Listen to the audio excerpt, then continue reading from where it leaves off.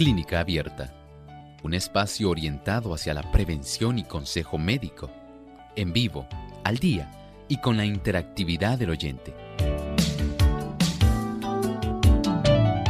Clínica Abierta, poniendo al doctor a su alcance para un diálogo claro y honesto, porque nos importa su bienestar y salud.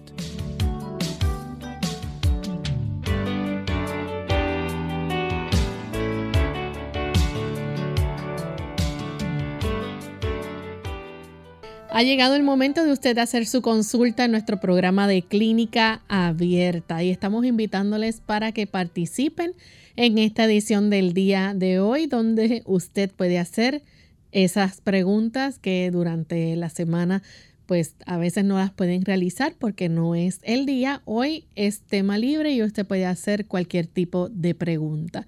Así que llámenos y participe en nuestras líneas telefónicas localmente en Puerto Rico, el 787-303-0101. Aquellos amigos que se encuentran en otros países, recuerden el 1787 como código de entrada, 282-5990 y el 1787-763-7100. Si usted se encuentra en los Estados Unidos, puede también comunicarse con nosotros a través del 1-866-920-9765. Aquellos amigos que nos siguen a través de las redes sociales, a través del Facebook Live, recuerden que pueden hacer su consulta en vivo durante esta hora. Solamente deben seguirnos, ¿verdad? O buscarnos a través de Radio Sol 98.3 FM. Y también en nuestra página web radiosol.org. Ahí usted puede escuchar nuestro programa y a través del chat compartir también sus preguntas durante la hora de nuestro programa en vivo. Así que llámenos, sea parte de nuestro programa. Hoy usted se convierte en el protagonista y estaremos con mucho gusto recibiendo cada una de sus llamadas.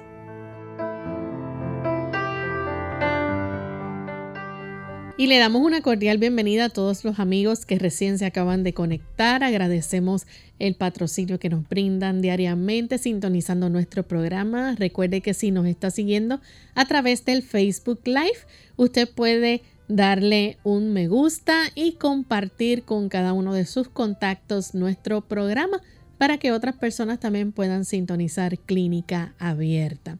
Hoy estamos en nuestra edición de preguntas. Usted puede hacer su pregunta, así que puede llamarnos o escribirnos y con mucho gusto estaremos contestando. Les contamos, ¿verdad?, con la orientación que siempre nos da el doctor Elmo Rodríguez para cada una de sus dudas o preguntas. Saludos, doctor. ¿Cómo se siente hoy? Saludos cordiales. Muy bien, Lorraine. ¿Y Lorraine cómo se encuentra? Me siento bien y me encuentro muy bien. Qué bueno. Así también esperamos que estén nuestros amigos que se han enlazado hoy aquí a Clínica Abierta. Nos complace mucho que ustedes nos acompañen precisamente en este espacio de tiempo. Y antes de comenzar a recibir las llamadas de nuestros amigos, que tenemos nuestro cuadro totalmente disponible en este momento, ya pueden comenzar a llamar. Vamos entonces a compartirles el pensamiento saludable para hoy. Además de cuidar tu salud física, cuidamos tu salud mental. Este es el pensamiento saludable en Clínica Abierta.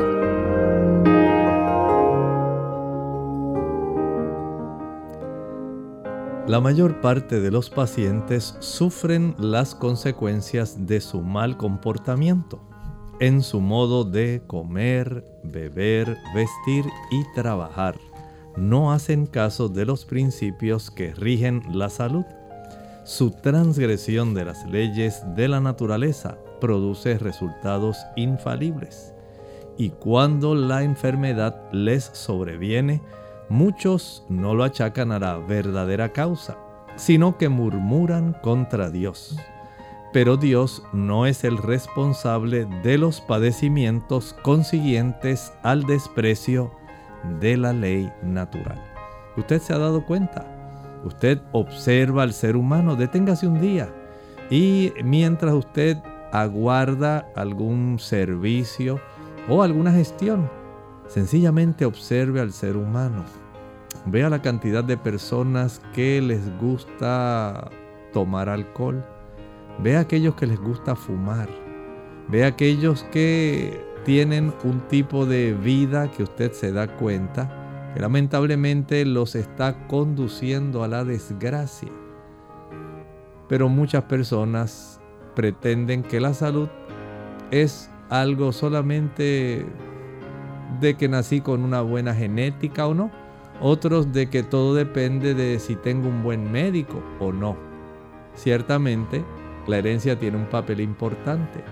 También lo tiene el hecho de que usted tenga la oportunidad de tener asequibles servicios médicos. Pero, básicamente el 95% depende de usted. ¿Cómo son sus hábitos de vida? ¿Cómo usted se desempeña en lo común, en lo diario? ¿Qué factores usted está violando que usted sabe que tienen que ver con la conservación de la salud? Y a eso es lo que nos referimos. Cuando usted sabe qué es lo que le ayuda a conservar la salud y lamentablemente no lo ejecuta, entonces usted desprecia las leyes de la salud e invita a venir la enfermedad. Piénselo. Hay mucho que usted puede hacer por usted mismo en beneficio de su salud. Hágalo. Agradecemos al doctor por compartir con nosotros el pensamiento saludable. Y estamos listos para comenzar a recibir sus consultas. Así que tenemos la primera consulta que nos hacen. Una persona nos escribe y dice: doctor, ¿algún tratamiento para la resequedad en el cuero cabelludo y picor? Bueno, aquí usted puede hacer algunas cosas que pueden ser muy útiles. Puede conseguir un buen champú y un buen enjuague o acondicionador. Y este tipo de producto, generalmente para ayudar con el picor y los problemas del cuero cabelludo, es un champú y un acondicionador que contienen el aceite de melaleuca, Tea Tree Oil. Y este tipo de productos ayuda muchísimo a las personas. Pero hay algunas cosas que usted puede hacer. Por ejemplo, trate de lavar con cierta frecuencia. Digamos, si usted no lo hace diariamente, si no lava su cabello diariamente, hágalo cada 2 o 3 días. Y también aplique algún tipo de aceite como aceite de almendras, que le puede facilitar mejorar su cuero cabelludo. También tenemos otra consulta y nos dicen: habemos personas que no pueden dormir más de 4 horas diarias. ¿Se considera pecado el usar medicamentos para poder dormir 8 horas? Comprendemos su preocupación, pero hay algunas cosas que usted puede hacer antes de que usted entre a juzgar moralmente el que una persona use o no use medicamentos. Debe usted tener en mente que hay cosas que usted puede hacer. Número 1, trate de ejercitarse físicamente cada día. El ejercicio físico ayuda para que usted pueda conciliar un buen sueño. De esta manera usted está poniendo un buen cimiento para tener una buena noche de descanso. Y no estoy hablando solamente de que usted pueda estar un ratito en lo que vas a tender la ropa o regresa, o sencillamente hizo un poco de ejercicio arrancando algunas hierbitas. Usted puede hacer más. Si usted tiene esta situación, trate de cargar unas mancuernas o pesas de unas 2 libras, de 1 kilo, y por lo menos salga a caminar, aunque sea a tolerancia, que usted no se fatigue, que no sienta que ya no puede con lo que está haciendo. Hágalo por lo menos, empiece con unos 10, 15 minutos en la mañana después del desayuno. Y nuevamente practícalo en la tarde, a las 4 de la tarde, siempre al sol. De esta manera, usted va a recibir un beneficio adicional. Además de facilitar que el cuerpo produzca sustancias en los músculos que van a inducir el sueño, porque el cuerpo quiere reparar el desgaste muscular. También va a tener el beneficio de que el sol ayuda para que pueda desarrollarse una mayor cantidad de melatonina que tiene que ver con el descanso. Si usted no se expone al sol y no se ejercita físicamente, usted se está saboteando la oportunidad de usted poder dormir sin medicamentos.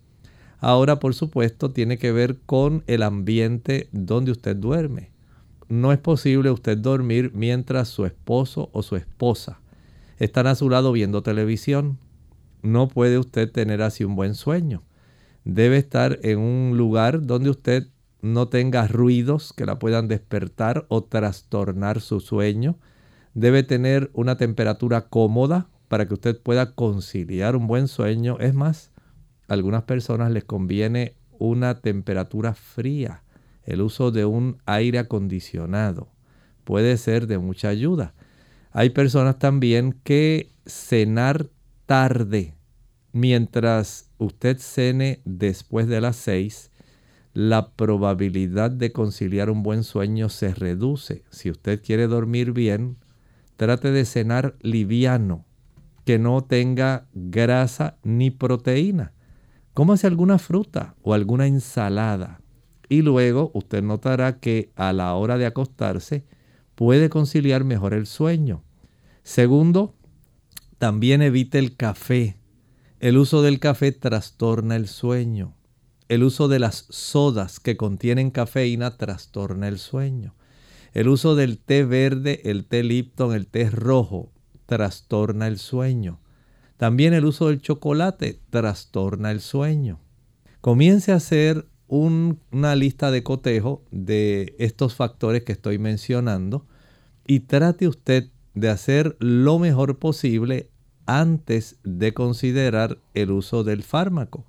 Pero si a pesar de todo esto requiriese el uso del fármaco, comience a usar la dosis mínima requerida en lo que usted sigue haciendo ajustes, porque hay personas que no pueden ajustar todo y su cuerpo tarda en hacer estos ajustes. Y cuando usted comience a dormir más y más, que su médico comience a reducir la dosis de los fármacos para que usted pueda entonces acostumbrarse a tener un buen sueño sin el uso de los fármacos. Vamos a recibir en este momento a Ilsa de Canóvanas, Puerto Rico. Adelante con la pregunta, Ilsa. Mira, amor, es que estoy en un sitio que no puedo verlo por televisión, pero es que mi cuerpo veo que se está cada día resecándose, y ahí tengo esta escama y los pies como que se están todos escamados. Necesito como una pomada a uno ponerse en las manos, los pies, las manos, la cara. Una resequedad terrible. Bueno, muchas gracias. Sería conveniente si pudiera tratar, número 1, de ingerir una mayor cantidad de aquellos alimentos que son más ricos en omega 3 y 6. Este tipo de productos contienen estos ácidos grasos que son útiles y necesarios para nosotros poder tener una piel que sea saludable. ¿Que dónde los consigue? Bueno, usted puede comenzar a comer una cantidad adicional de ajonjolí, de almendras, de nueces, de semillas de girasol que son también ricas en vitamina E. Puede aumentar el consumo de aguacate, muy rico en vitamina E para el embellecimiento de la piel y en ácidos grasos omega 3. También es necesario los carotenoides. Y los carotenoides, comience a utilizar una mayor cantidad de espinacas. Las espinacas son ricas en omega 3, en omega 6 y a la misma vez contienen sustancias que son muy adecuadas para proteger la piel. Estos carotenoides son protectores de la piel. El uso o consumo de las zanahorias, la calabaza, la batata mamella, Los productos que son intensamente coloreados le van a dar este beneficio. También verifique la cifra de su vitamina D. La vitamina D es esencial. Vaya al médico y pídale que le ordene niveles de vitamina D. También la vitamina E. La vitamina E que está en el aguacate, que está también en el aceite de oliva, que la consigue en las almendras, en las nueces, las avellanas, en la semilla de girasol que estaba hablando, son buena fuente. Y si además de esto, usted puede conseguir aceite de almendras, excelente para la piel, se desvanece muy bien, no tiene algún olor que pueda hacerle daño a usted. O también puede conseguir vitamina E líquida que usted puede frotarse o friccionarse en las áreas donde hay mucha resequedad. Así que espero que esto le pueda ser de utilidad. Vamos en este momento a hacer nuestra primera pausa. Al regreso continuaremos con más consultas. ¿Qué tal, amigos? Bienvenidos a Hechos Asombrosos de Salud. Les habla el doctor Elmo Rodríguez Sosa. ¿Podrán contribuir las bebidas gaseosas a un problema de peso? Sí, impresionantemente. Las bebidas gaseosas son la mayor fuente de azúcar en la dieta estadounidense. De hecho, el consumo diario de refrescos añade aproximadamente 9 cucharaditas de azúcar a la dieta de las niñas adolescentes y unas 14 cucharaditas a adolescentes varones. Según la Administración de Drogas de los Estados Unidos, el consumo de azúcar ha estado aumentando constantemente desde 1982 gracias a los alimentos altamente refinados como el mayor contribuyente. La media lata de 12 onzas de soda contiene 10 cucharaditas de azúcar, pero incluso el pan blanco contiene aproximadamente 3 cucharaditas en cada rebanada. Note cuánta cantidad de azúcar está en forma oculta. Esto sin mencionar la que se encuentra en otros tipos de productos como jugos, maltas, diferentes tipos de refrescos, el que usted encuentra en los flanes, en los bizcochos, los helados, las galletas. Note que hay una gran cantidad de azúcar que usted debe vigilar, porque toda ella incide de una u otra forma a añadir calorías vacías que se reflejarán en su peso. Este segmento de salud llegó a ustedes como una cortesía del Ministerio de Salud de la Iglesia Adventista del Séptimo Día. Nueva esperanza para la cura del Alzheimer. Hola, les habla Gaby Zabalúa Godard en la edición de hoy de Segunda Juventud en la Radio, auspiciada por AARP. La esperanza nunca muere, y de acuerdo con las optimistas declaraciones de los varios científicos enfocados en la batalla contra el Alzheimer, este dicho tan popular se aplica en su totalidad a los nuevos tratamientos. La buena noticia llega justo cuando la generación mejor conocida como los baby boomers se aproxima a la tercera edad o a su segunda juventud. Debido a que la edad es el mayor factor de riesgo para contraer el Alzheimer, los médicos temen una posible epidemia de esta enfermedad. Actualmente, más de 50 millones de personas en Estados Unidos padecen este mal, que se manifiesta a través de la pérdida de memoria, la razón y finalmente con la muerte.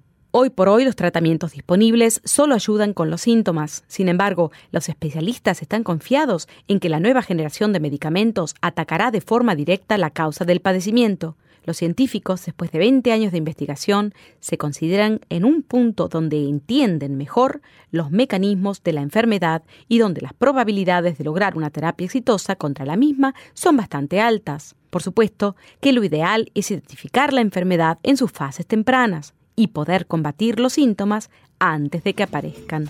El patrocinio de AARP hace posible nuestro programa. Para más información, visite www.aarpsegundajuventud.org.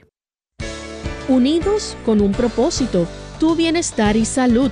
Es el momento de hacer tu pregunta llamando al 787-303-0101 para Puerto Rico, Estados Unidos 1-866-920-9765 y llamadas internacionales al 787-763-7100 o al 787-282-5990. Clínica Abierta, trabajando para ti.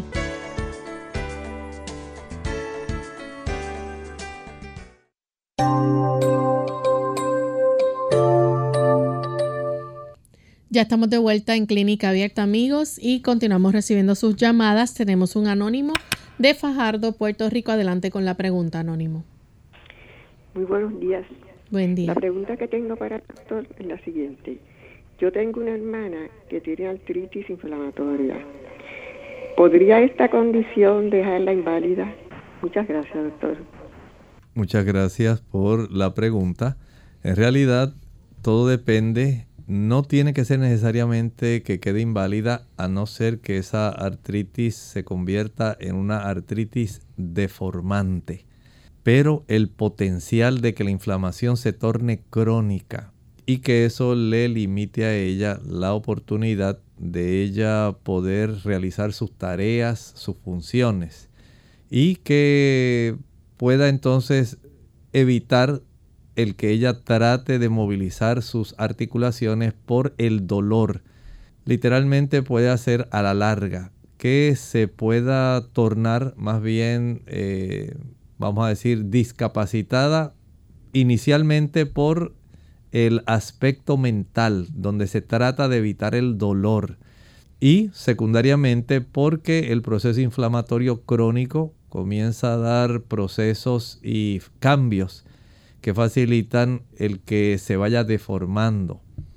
Pero si no es deformante, que ya se le hayan virado sus dedos, que se le hayan formado abultamientos, nódulos, especialmente en las articulaciones interfalángicas, las que están entre los huesos que componen nuestras manos, entonces podemos decir que está a tiempo.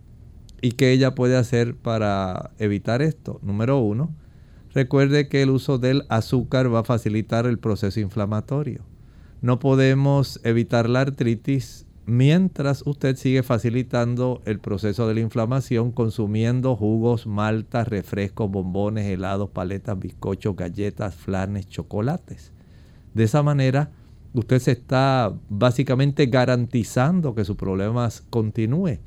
Igualmente ocurre mientras sea mayor el consumo de aquellas sustancias que contienen ácido araquidónico. Es un ácido que se encuentra de una manera abundante en los productos que son animales. Hablamos de leche, mantequilla, queso, huevos, carnes. Este tipo de productos va a producir eicosanoides y estos químicos facilitan el que se desarrollen prostaglandinas inflamatorias que van a no solamente inflamar, sino a atraer una gran cantidad de sustancias que perpetúan la inflamación y trastornan la forma como nuestro sistema inmunológico entiende el proceso inflamatorio, haciendo daño y alterando la calidad de la articulación. Por lo tanto, evitar principalmente estos dos productos, el azúcar y todos los productos de origen animal, le da una ventaja para que ella pueda tener un beneficio. Si además de eso consume productos como la alfalfa, se puede ayudar. Pero si come la alfalfa y sigue comiendo lo otro, realmente no tiene un beneficio neto. Tenemos Nelly de Aguadilla. Adelante, Nelly, con la pregunta.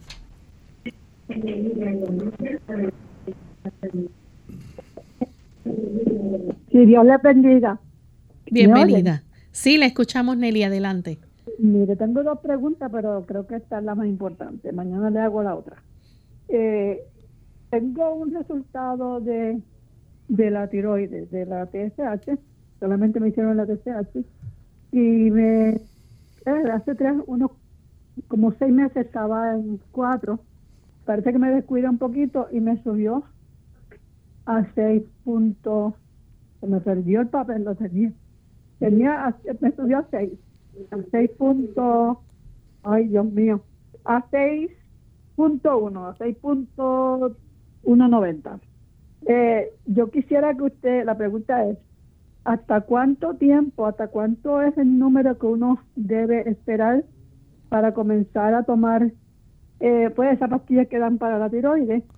Y si todavía puedo pues normalizarla, porque en una vez que me subió a 3, pues cuando me normalizé a 2.8 con sus consejos, pero me descuidé yo creo que un poco y me subió a 6.190. ¿Cuánto es la puntuación que uno debe tener para comenzar a tomar la levotiroxina o algo así? Dios me lo bendiga y gracias. Muchas gracias por la pregunta. Tengo nódulos en la tiroides. Muy bien, gracias. Muchas gracias por la pregunta. Mire, usted está a tiempo para facilitar que retorne a lo normal. En este momento tiene una cifra anormal y los médicos estoy seguro que le ordenarían ya comenzar por la dosis más baja, la de 25 microgramos de levotiroxina. Pero si usted baja peso, comience por ahí.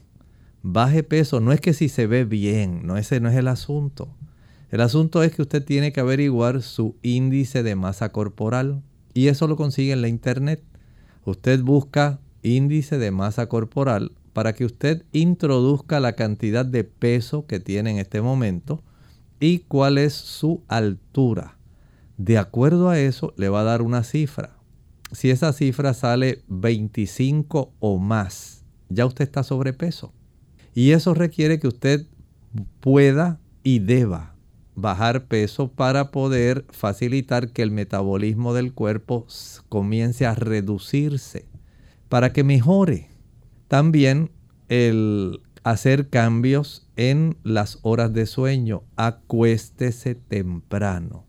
Mientras más tarde usted se acueste, más trastorna el metabolismo de su cuerpo, más trastorna la glándula tiroides. El no ejercitarse, la falta de ejercicio, eso altera el metabolismo de la tiroides. El comer en horarios fuera de hora, ese tipo de meriendas va a facilitar que usted trastorne el procesamiento que tiene que hacer la tiroides para trabajar con las capacidades de la forma como se usan en nuestro cuerpo las calorías. También el consumo de productos como por ejemplo el bacalao, el salmón, el chillo, el arenque, las sardinas, el atún. El consumo de productos como langostas, jueyes, cangrejos, calamares. Todo ese tipo de productos marinos trastorna la tiroides. Y esto lo que hace a largo plazo entonces es que facilita que ese trastorno en el funcionamiento, para el médico poder ayudarla y que usted pueda vivir mejor, le receta ese tipo de fármaco.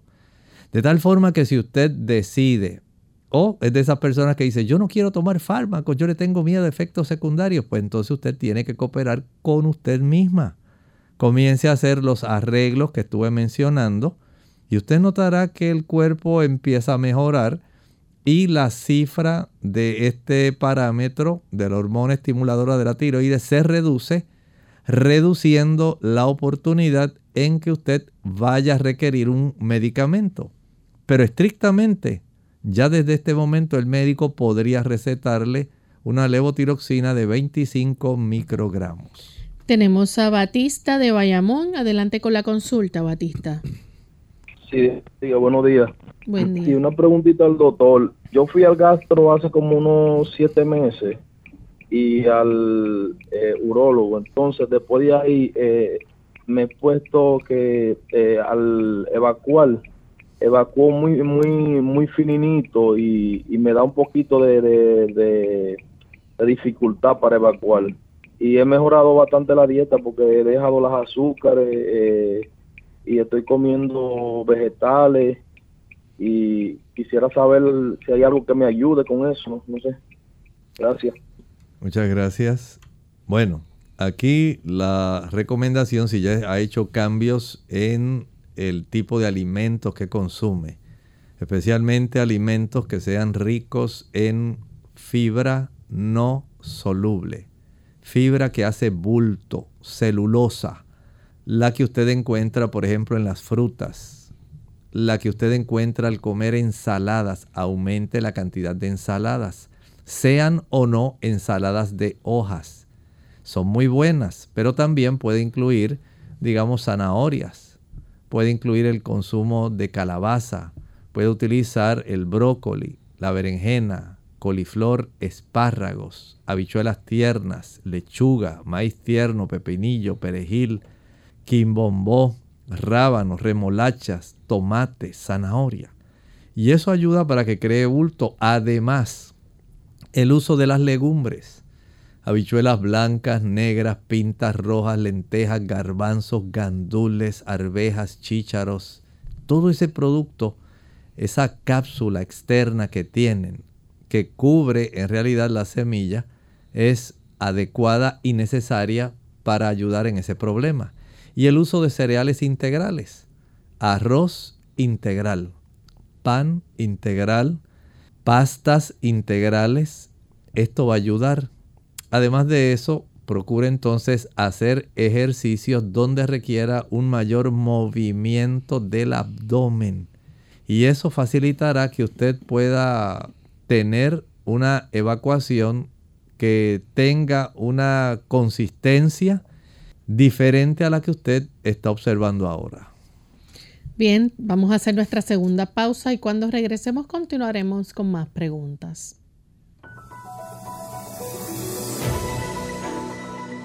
El cáncer de mama o de seno es un cáncer que se forma en las células de los senos.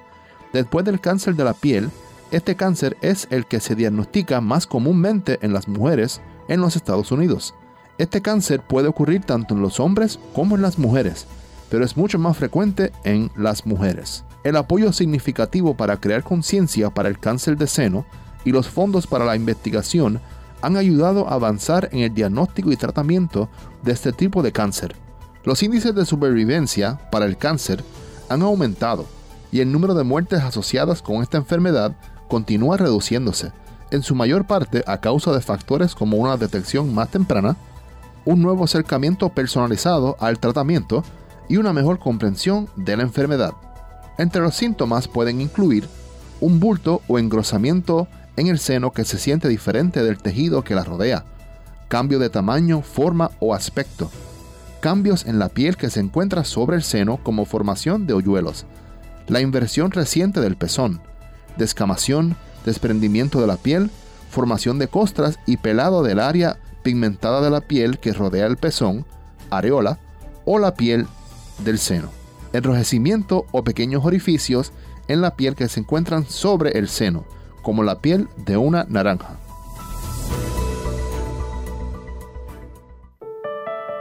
El agua es igual a salud, tanto por fuera como por dentro. Aplicarla externamente por medio del baño diario ayuda a tener una buena higiene.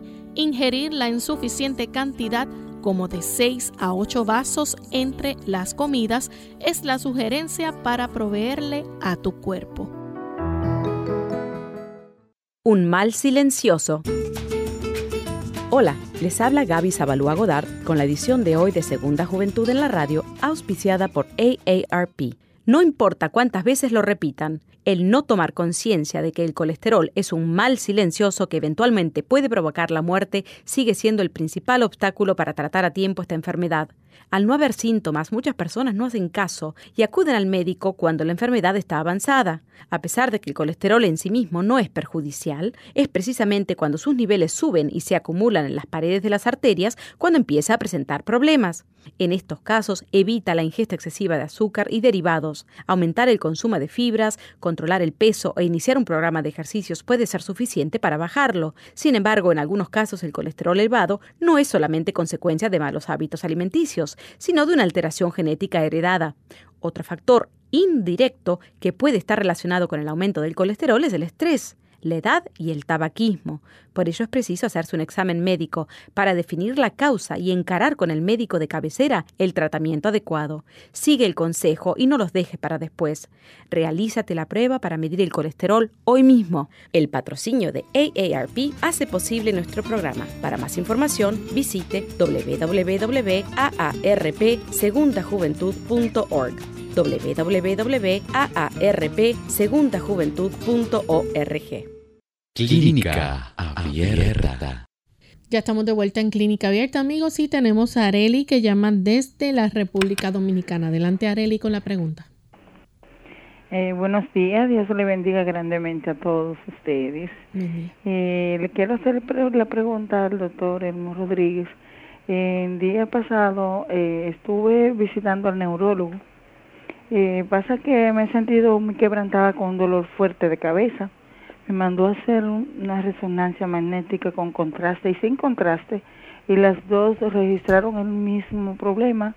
Tengo una isquémica crónica y quería saber si el doctor me puede recomendar algunos medicamentos naturales yo pueda preparar o hacer.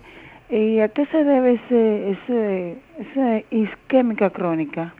Muchas gracias, le escucho por la radio. Perdone, no se retire. ¿Podría decirme otra vez, pudiera repetir nuevamente la primera parte de la consulta? Me estuve sintiendo con unos dolores fuertes de cabeza. Sí. Fui al neuro.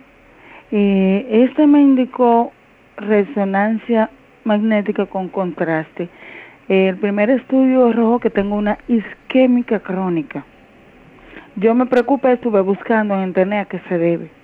Volvió, cuando fui a la consulta, volvió y me indicó otra resonancia con contraste a ver si tenía alguna diferencia o qué pasaba, o como un estudio más profundo.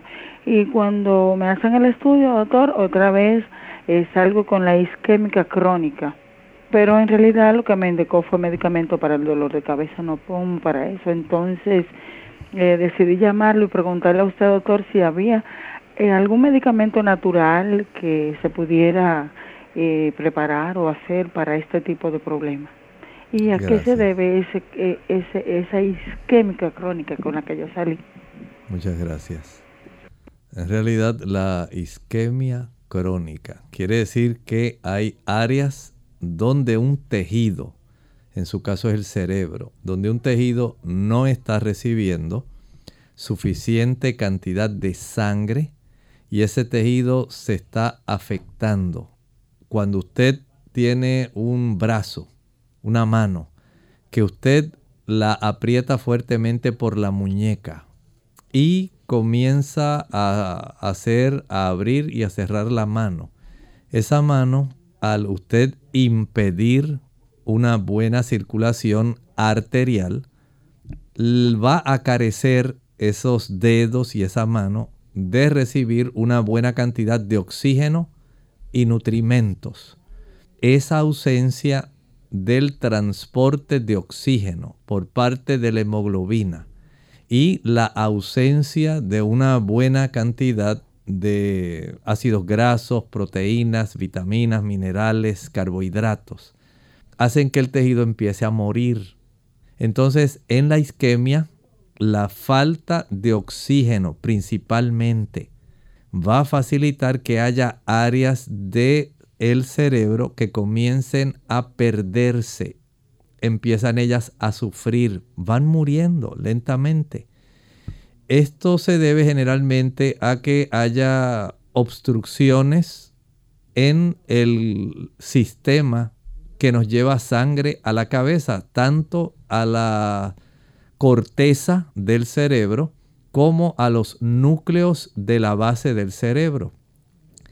Cuando hay, digamos, placa de ateroma mayor de un 60% en las arterias carótidas, que son las principales del cuello, cuando las ramificaciones de esas carótidas en las arterias temporales que nosotros desarrollamos para nutrir principalmente las regiones anterior y media del cerebro, la arteria vertebral, la zona de las arterias basilares, todo eso al estrecharse, ya sea por colesterol, ya sea porque se ha ido desarrollando endurecimiento por placa de ateroma, ya sea por pequeños coágulos, ya sea por hipertensión arterial o por diabetes también, va facilitando un trastorno de las vías de arterias, esas vías arteriales que deben suplir el cerebro con oxígeno, nutrimentos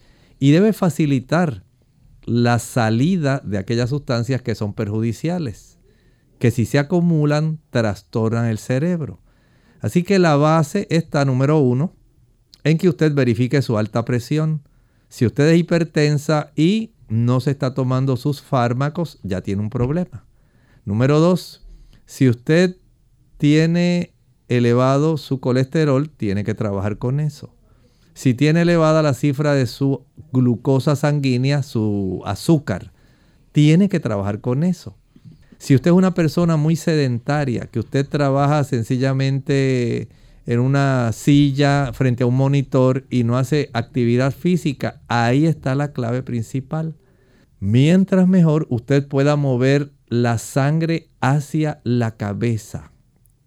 Eso es lo que puede garantizar, si no hay obstrucciones, si no hay coágulos, si no hay inflamación, el que usted pueda llevar sangre adecuadamente a esos tejidos cerebrales es lo que va a impedir la isquemia que está desarrollando. La clave, la circulación adecuada. Tenemos entonces a Margarita que nos llama de Estados Unidos. Adelante con la consulta, Margarita. Sí, muy buenos días a todos. Dios les bendiga. Soy Margarita. Yo ya me he reportado con ese mismo problema que tengo yo, fibrosis pulmonar.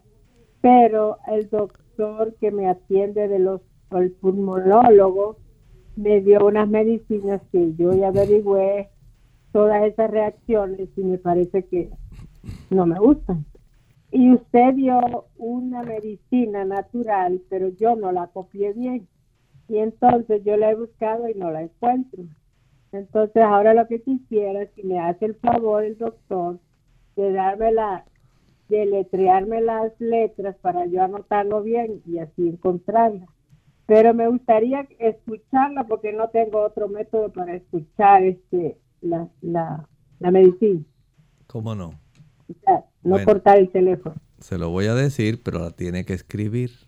N de niño, N de niño, la letra A y la letra C de casa. NAC son siglas de un producto cuyo nombre completo es N-acetilcisteína. Y ese producto, los neumólogos se han dado cuenta que ayuda a las personas que tienen fibrosis pulmonar. Así que trate de conseguir ese producto, N de niño, A y la letra C de casa. N-acetilcisteína. Exactamente, son las siglas. Oh, ok. Pero lo tengo que buscar solo por este nombre aquí. Sí, por cualquiera de los dos nombres la puede conseguir. Ah, ok, gracias, doctor. Eso lo encuentro en la tienda natural, ¿no?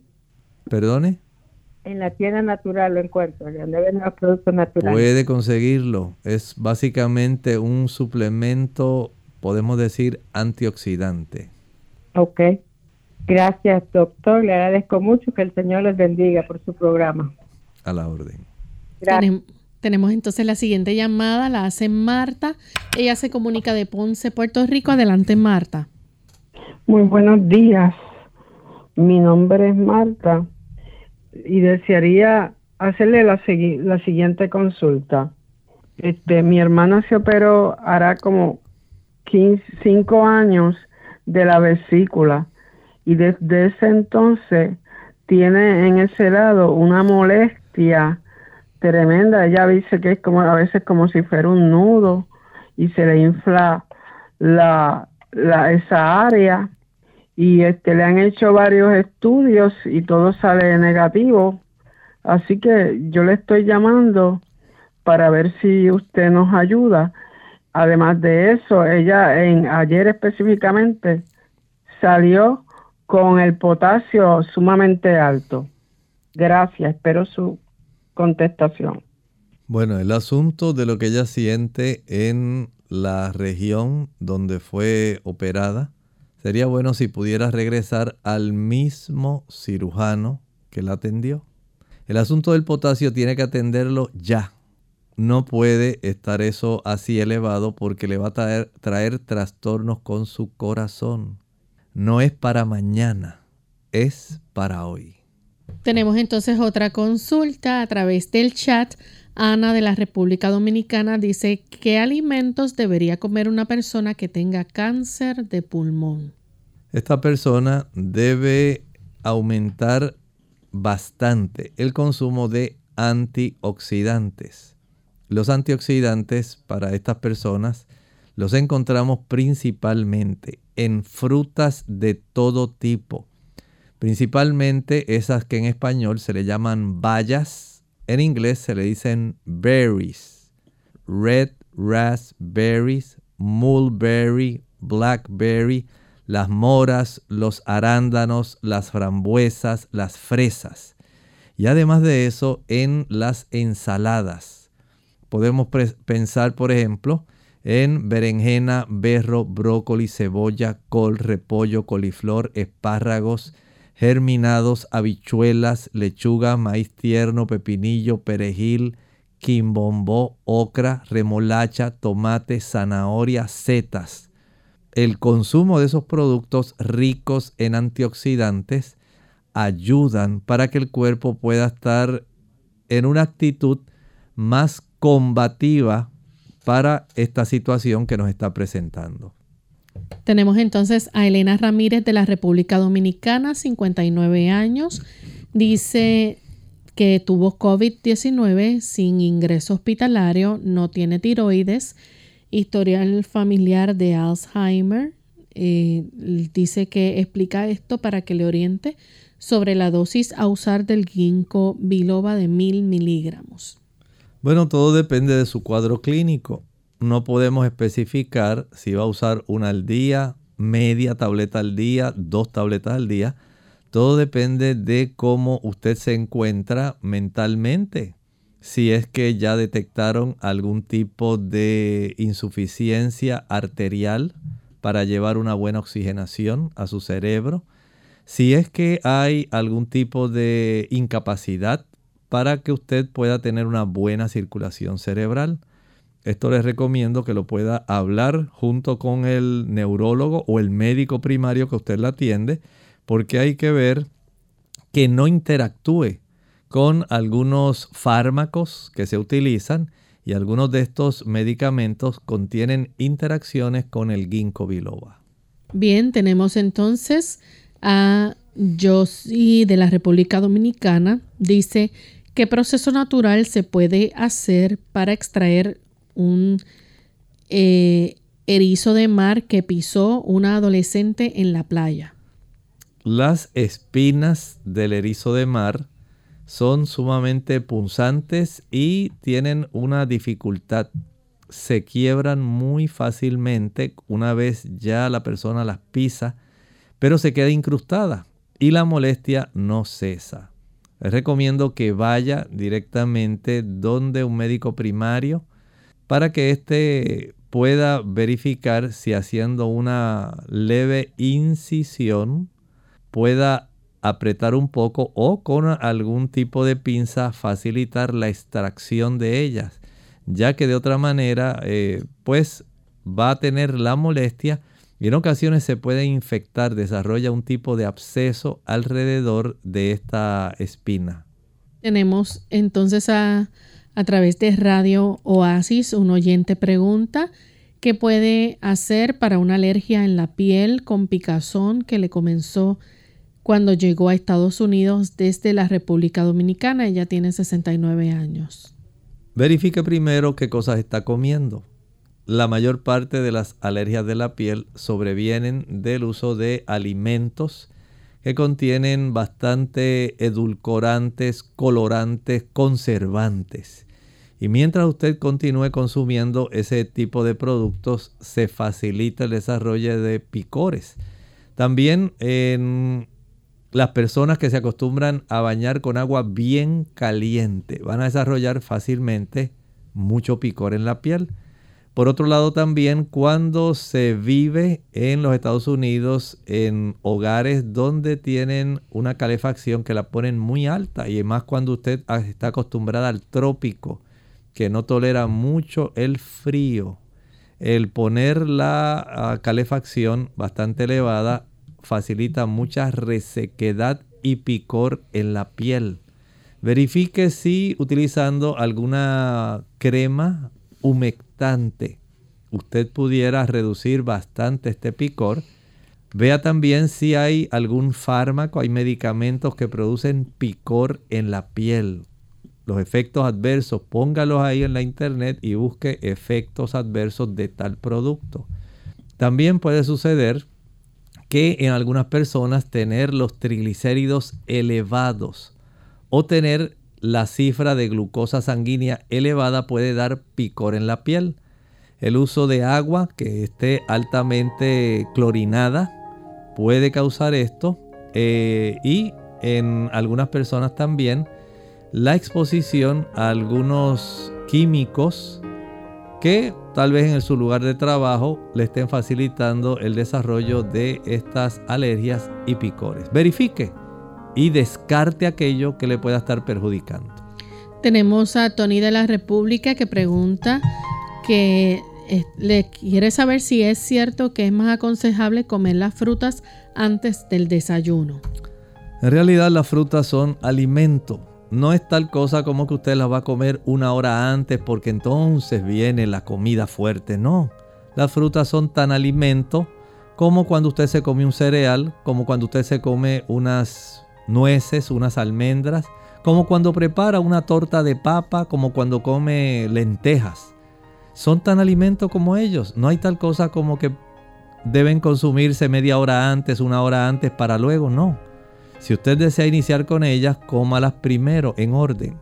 Y después que coma su fruta, diga, ahora me voy a comer mi plato de avena, voy a comerme unas nueces, voy a tomar mi taza de café de cereal o a comerme 2 rebanadas de pan. Pero es parte del desayuno. Durante el mismo tiempo, el espacio de tiempo de su desayuno, consúmalas. No media hora ni una hora antes. Consúmalas en primer lugar y luego siga con el resto de la comida. Bien amigos, ya hemos llegado al final de nuestro programa. Agradecemos a todos aquellos que hicieron sus preguntas y les invitamos a que si no alcanzó a realizarla, el siguiente programa de preguntas pueda acompañarnos en el jueves y hacer sus consultas. Vamos entonces a escuchar este pensamiento para meditar. Hablábamos ayer de Apocalipsis 14 y el versículo 9.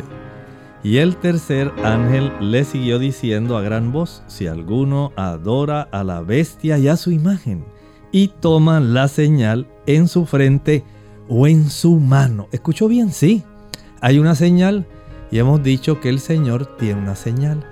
Esa señal está identificada en la Biblia, no es una suposición mía. El Señor ya la identificó. Usted lo puede encontrar, por ejemplo, en Éxodo 31:13, en Ezequiel 12, Ezequiel 20, 12 y 20. Y en otros lugares, el Señor identifica la adoración en el día de sábado como una señal entre Él y sus seguidores. Pero los que siguen a la bestia de su imagen probablemente no lo saben. Pero el reposar o adorar en domingo no es bíblico. Lamentablemente, usted tiene el buen deseo, pero no es un mandato bíblico ni es el día correcto de adoración.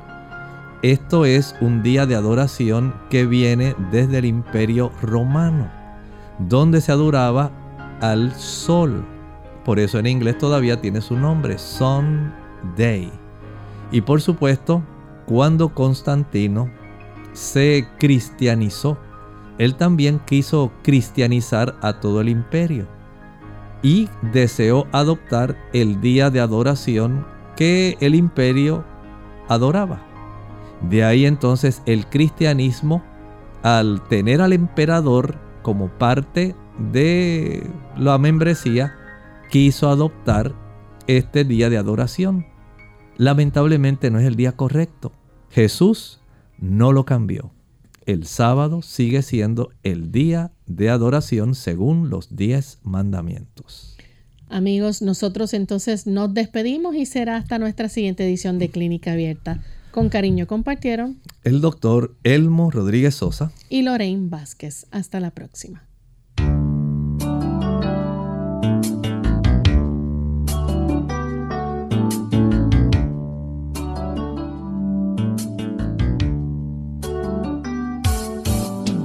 Clínica Abierta. No es nuestra intención sustituir el diagnóstico médico. Antes de poner en práctica cualquier consejo brindado en este programa, usted debe consultar con su médico. Hasta la próxima.